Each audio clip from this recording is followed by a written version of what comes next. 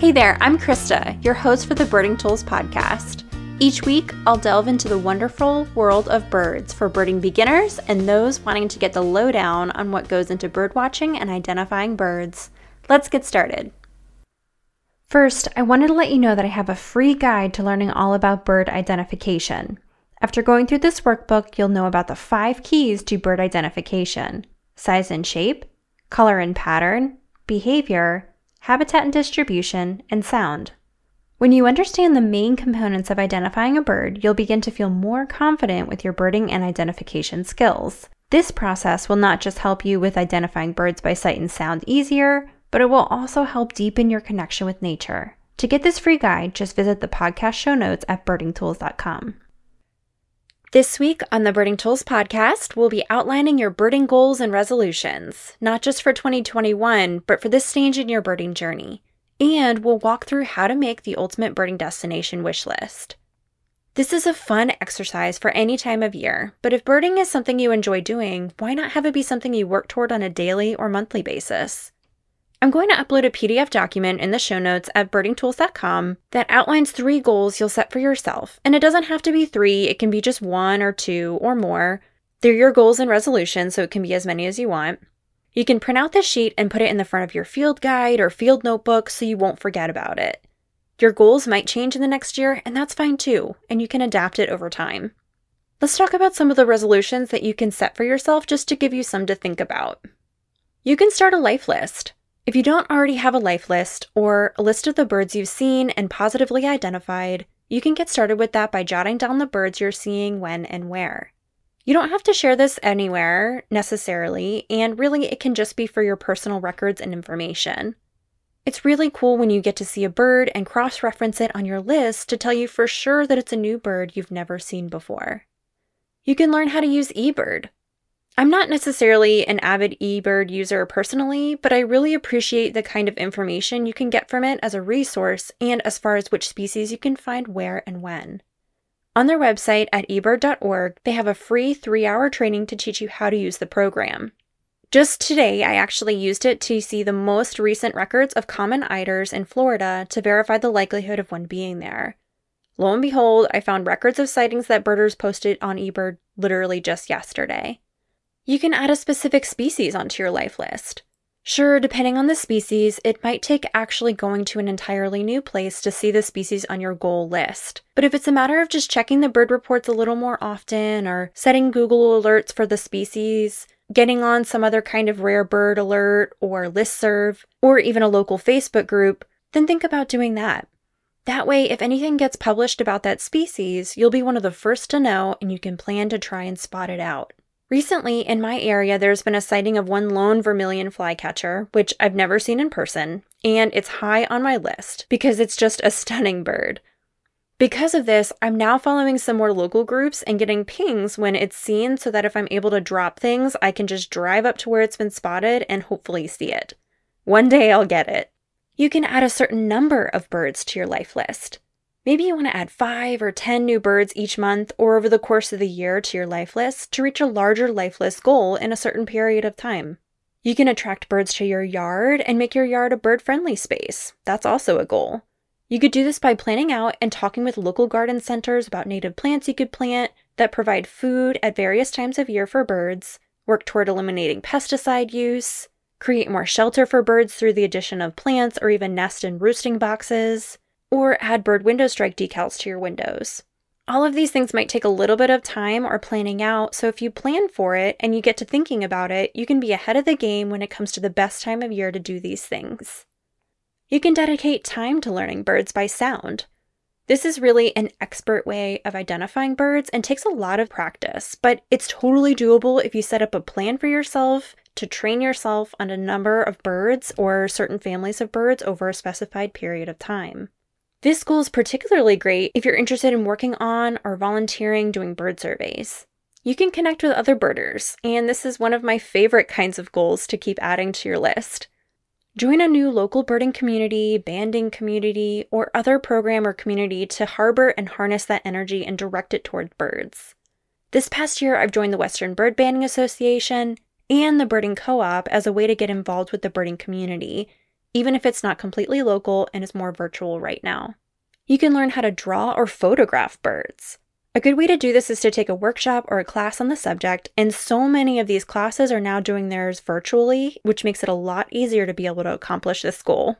The bottom line is, if birds are something you love and are interested in, and something that brings you joy, why not have it be something that you incorporate into your New Year's goals? Having said all this, you don't have to make everything about goal setting, but I do personally feel like I hold myself more accountable to dedicating my time off to birds as I work through the goals I've set for myself. My birding goals for the upcoming year are identification goals, so I'll say I'm going to learn a certain number of birds and become better versed at learning birds of a certain family by sight and sound. That's one of my favorite things to do, especially since I just moved to a new place, and there are some bird species that I have yet to still see in California. My goal is to have by spring all of my local birds, all the birds I can see locally, especially by springtime, down by sight and sound. Another one of my goals is to scope out a new birding destination every month.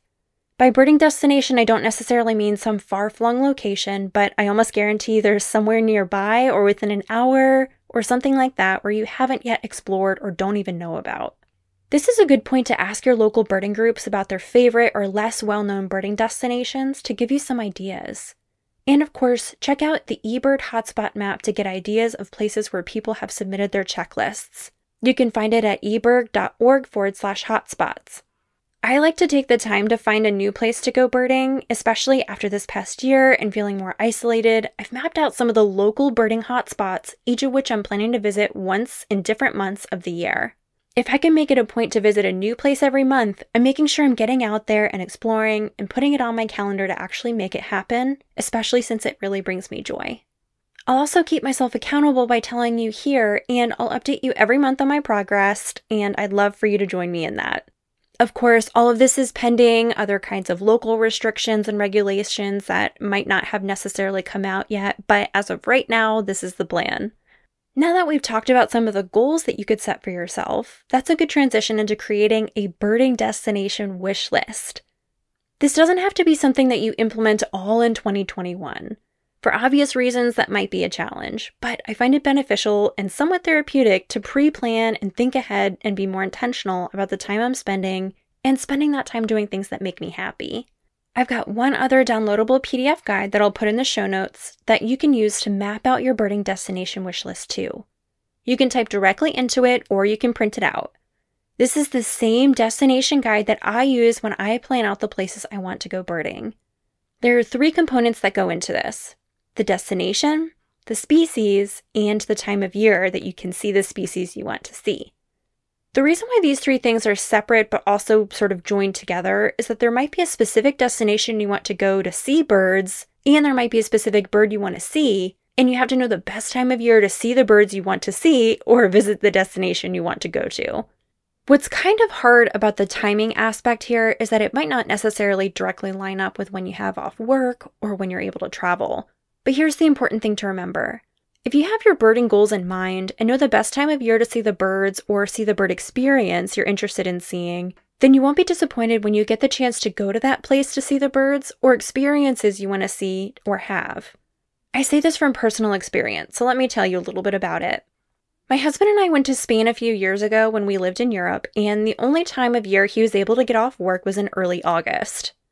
I had read that Doñana National Park in southern Spain was a great place to see water birds and especially flamingos. I thought, oh my gosh, this is going to be the coolest trip. My husband's a photographer, and of course, birding is one of my favorite things to do, so this would be a really incredible trip to take. When we arrived in early August, Doñana largely didn't have any flooded wetlands anymore. I mean, in the height of summer, it's seriously hot, and because of this, the birds moved elsewhere where they'd have more food and water resources. We definitely saw some cool birds like the European bee eater and the hoopoe, both birds we'd been hoping to check off our life lists. But we'd been expecting to go to the park to see the water birds and flamingos and have just a certain experience, and it didn't happen that way.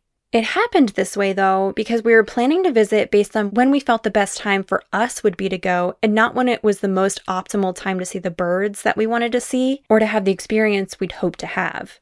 I say this because after this happened, any trip after that had to do with us seeing birds, I created this birding destination list for myself, so that if we knew we'd have a certain time frame off, we could reference the list and say, okay, here are the potential destinations we could visit or potential birds we could see during that particular time off. I know that's not necessarily realistic in every circumstance, and you kind of have to just go when you're able to go or when it's financially more feasible, but these are just important points to keep in mind. This is also why when you go on a birding tour of any kind, they're typically set for specific times of the year. If they offer year-round tours, you might not necessarily go to the same place at different times of year, or the tour schedule might change. So for example, if you were coming here to visit me in wintertime in Northern California, I'd love to bring you to some of the wildlife refuges nearby to show you all the water birds and other birds in serious abundance here right now in wintertime. Some of these places are okay for birding in summertime, but depending on how dry the wetlands are, I'd probably prefer at that point to take you out to the coast to see birds out there, which would be a totally different experience.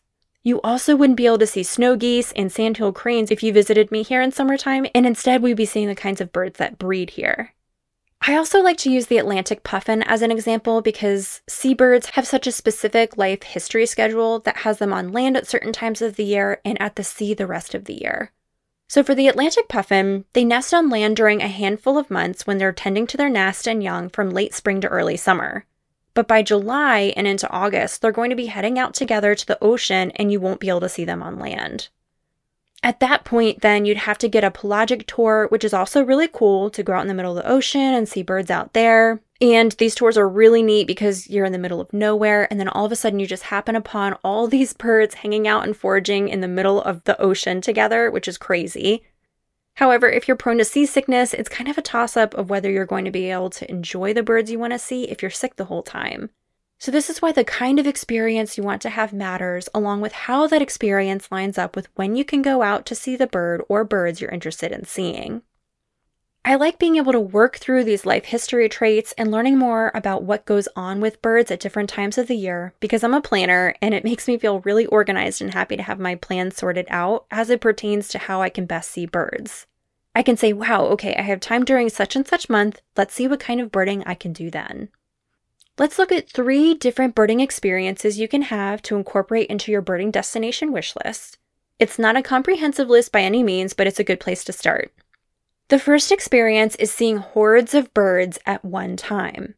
The second is seeing a particular charismatic species. And the third is adding tons of new birds to your life list by seeing lots of new species at one time. I've chosen these because they're specific birding experiences, and when you go on a tour, for example, these are the kinds of things they'll usually focus on, so adding a particular species to your life list or adding tons of new species to your list. An example of seeing hordes of birds at one time is seeing snow geese in wintertime. I just recently posted about this on my social media pages, and I'll pin it to the show notes so you can find it easier. And with this experience, although I'm not adding a whole bunch of new species to my life list, it's really fun to see thousands of one kind of bird all in one place. Particularly with snow geese when they do their fly-off at sunrise and sunset, it's so impressive and people do travel from afar to be able to see them and photograph them. Especially in wintertime, this is a really fun birding experience. And going back to that timing, it's this kind of experience where you really have to think about the time of year where this experience could potentially happen. At least in my area, you're not going to see snow geese exhibiting this kind of behavior at other times of the year. For adding lots of new birds to your life list, focusing your time frame around migration is a really good bet. Even in your backyard during migration, you could get some really interesting and unique birds that you might not necessarily see at other times of year. Also, going to species-rich locations and places that have diverse enough habitats that will allow you to get lots of different birds at one time would really amp up those life list numbers. As one example, I was just speaking with someone in Uganda last week, and they mentioned it's not uncommon when someone visits on a birding trip there, and after 10 days or so to get upwards of 600 individual species on their list. I mean, that's crazy. If you're looking for specific destinations, places in the equatorial regions like Costa Rica as well, for example, tend to have loads of bird diversity. You can also think more locally, so think about the kinds of habitats you'll see at a particular destination and find spots that allow for variable horizontal and vertical diversity in the vegetation or landscape, or diversity in habitats as you go across the landscape, as well as vertically in structure, so with bushes and trees. If a certain location has a path that traverses through wetlands, forests, grasslands, and shorelines, You'd potentially get more birds at that place because you'll get different birds that prefer being in each of those different kinds of habitats. So that's something to think about when planning out your next birding location if you're trying to add more species to your life list too. Then there's selecting a destination based on a charismatic bird that's found there or that you want to see. I'm a little bit torn about using the word charismatic here because all birds to me are charismatic. But when I think of birds in this category, I'm thinking about Atlantic puffins, bald eagles, or snowy owls, for example. The thing about these birds is that you're going to be contending with birders and those who don't necessarily consider themselves birders but are interested in seeing these particular beautiful birds. Snowy owls, for example, have become popular worldwide with just about everyone who loves Harry Potter because of the beloved Hedwig. And just a couple of weeks ago, a snowy owl was seen by many people in the Seattle area, and it even got media coverage because they're such beautiful and charismatic birds. If there's a particular charismatic bird species you're hoping to see, like these ones, just know it's possible that lots of other people will be hoping to do the same. An upside to this, too, is that it's potentially easier to find where they're located, and there might even be more tours going out to see these birds to increase the chances of optimizing your time finding and seeing them. So with this part of the exercise of determining your birding destination wish list, take the downloadable guide that I'm putting onto the show notes at birdingtools.com, write down the specific species you want to see or specific experiences you want to have, and destinations you want to visit on separate lines. For experiences you want to have, the question is where you can have that experience and what time of year is best for having that experience. If you want to see a specific bird, the question is where you can see that bird and at what time of year you can see it at that location. I just want to emphasize that last part too because you can see birds in 5 different locations in a country or region, but that doesn't necessarily mean you'll be able to see that bird in all of those locations year-round. To help out with the timing of things, I've also put a birding by seasons map I've created in the show notes as well. This map shows the seasons in each hemisphere and the kinds of bird activity you'll likely find in those different seasons. It does take some time and research, but once you've compiled this list, you'll be able to more clearly understand what your birding goals are. And I truly believe that when you have these things down on paper and have them prime in your mind, it makes it more intentional for you and that you sort of follow through with yourself. Even if we can't do all the things or even some of the things on this list next month or next year, having it down as a bucket list item that you want to get as you progress in your birding journey and continue on learning birds, you'll be more intentional about doing things that bring you joy and make you happy, seeing birds. So don't forget that I've got 2 downloadable guides for you on the show notes at birdingtools.com, one to map out your top 3 birding goals and the other to create your longer-term birding destination wish list. To recap, set some new birding goals for yourself in the new year. This can be something as easy as adding just 1 new bird to your life list or learning to use your field guide to your best advantage. And consider creating your own birding destination wish list, both for local birding destinations and far afield destinations. You'll see which places you want to visit or species you want to see and determine the best time of year to see that bird in which location. So there you have it. Thanks so much for tuning into the Birding Tools podcast, and I hope this material was helpful to you. To access information about the content I've mentioned in the show and the show notes, visit our website at birdingtools.com. You can follow Birding Tools on Instagram and Facebook with the handle @birdingtools. And in case you didn't already know, I send out weekly emails detailing the content discussed on the podcast, along with some helpful, actionable tips and information. To get on my email list, simply visit the website or email me at hello@birdingtools.com. Next time on the Birding Tools podcast, I've got the wonderfully talented Melissa Hafting, aka BC Birder Girl, joining me to talk about bird photography, her BC Young Birder program, and diversity and inclusiveness in birding. I can't wait to share this episode with you, so be sure to tune in. If you enjoyed this episode and want to get updates on the latest Birding Tools has to offer, subscribe to the podcast wherever you're listening now. See you next time.